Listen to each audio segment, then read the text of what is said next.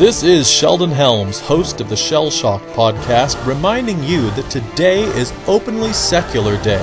So go out there and post, text, call, or speak openly about your openly secular worldview. It's up to those of us who can do so without serious or dangerous repercussions to remind the world that there are millions who live their lives without magic, the supernatural, or any need for religious input in our daily lives.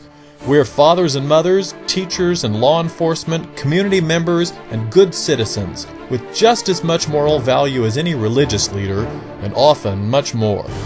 And be sure to tune in this Sunday for episode 6 of Shell Shocked, when we'll be talking about secularism, including an interview with former executive director of the Clergy Project, Catherine Dunphy, and former nun and member of Mother Teresa's Missionaries of Charity, Mary Johnson. Until then, have a happy, openly secular day.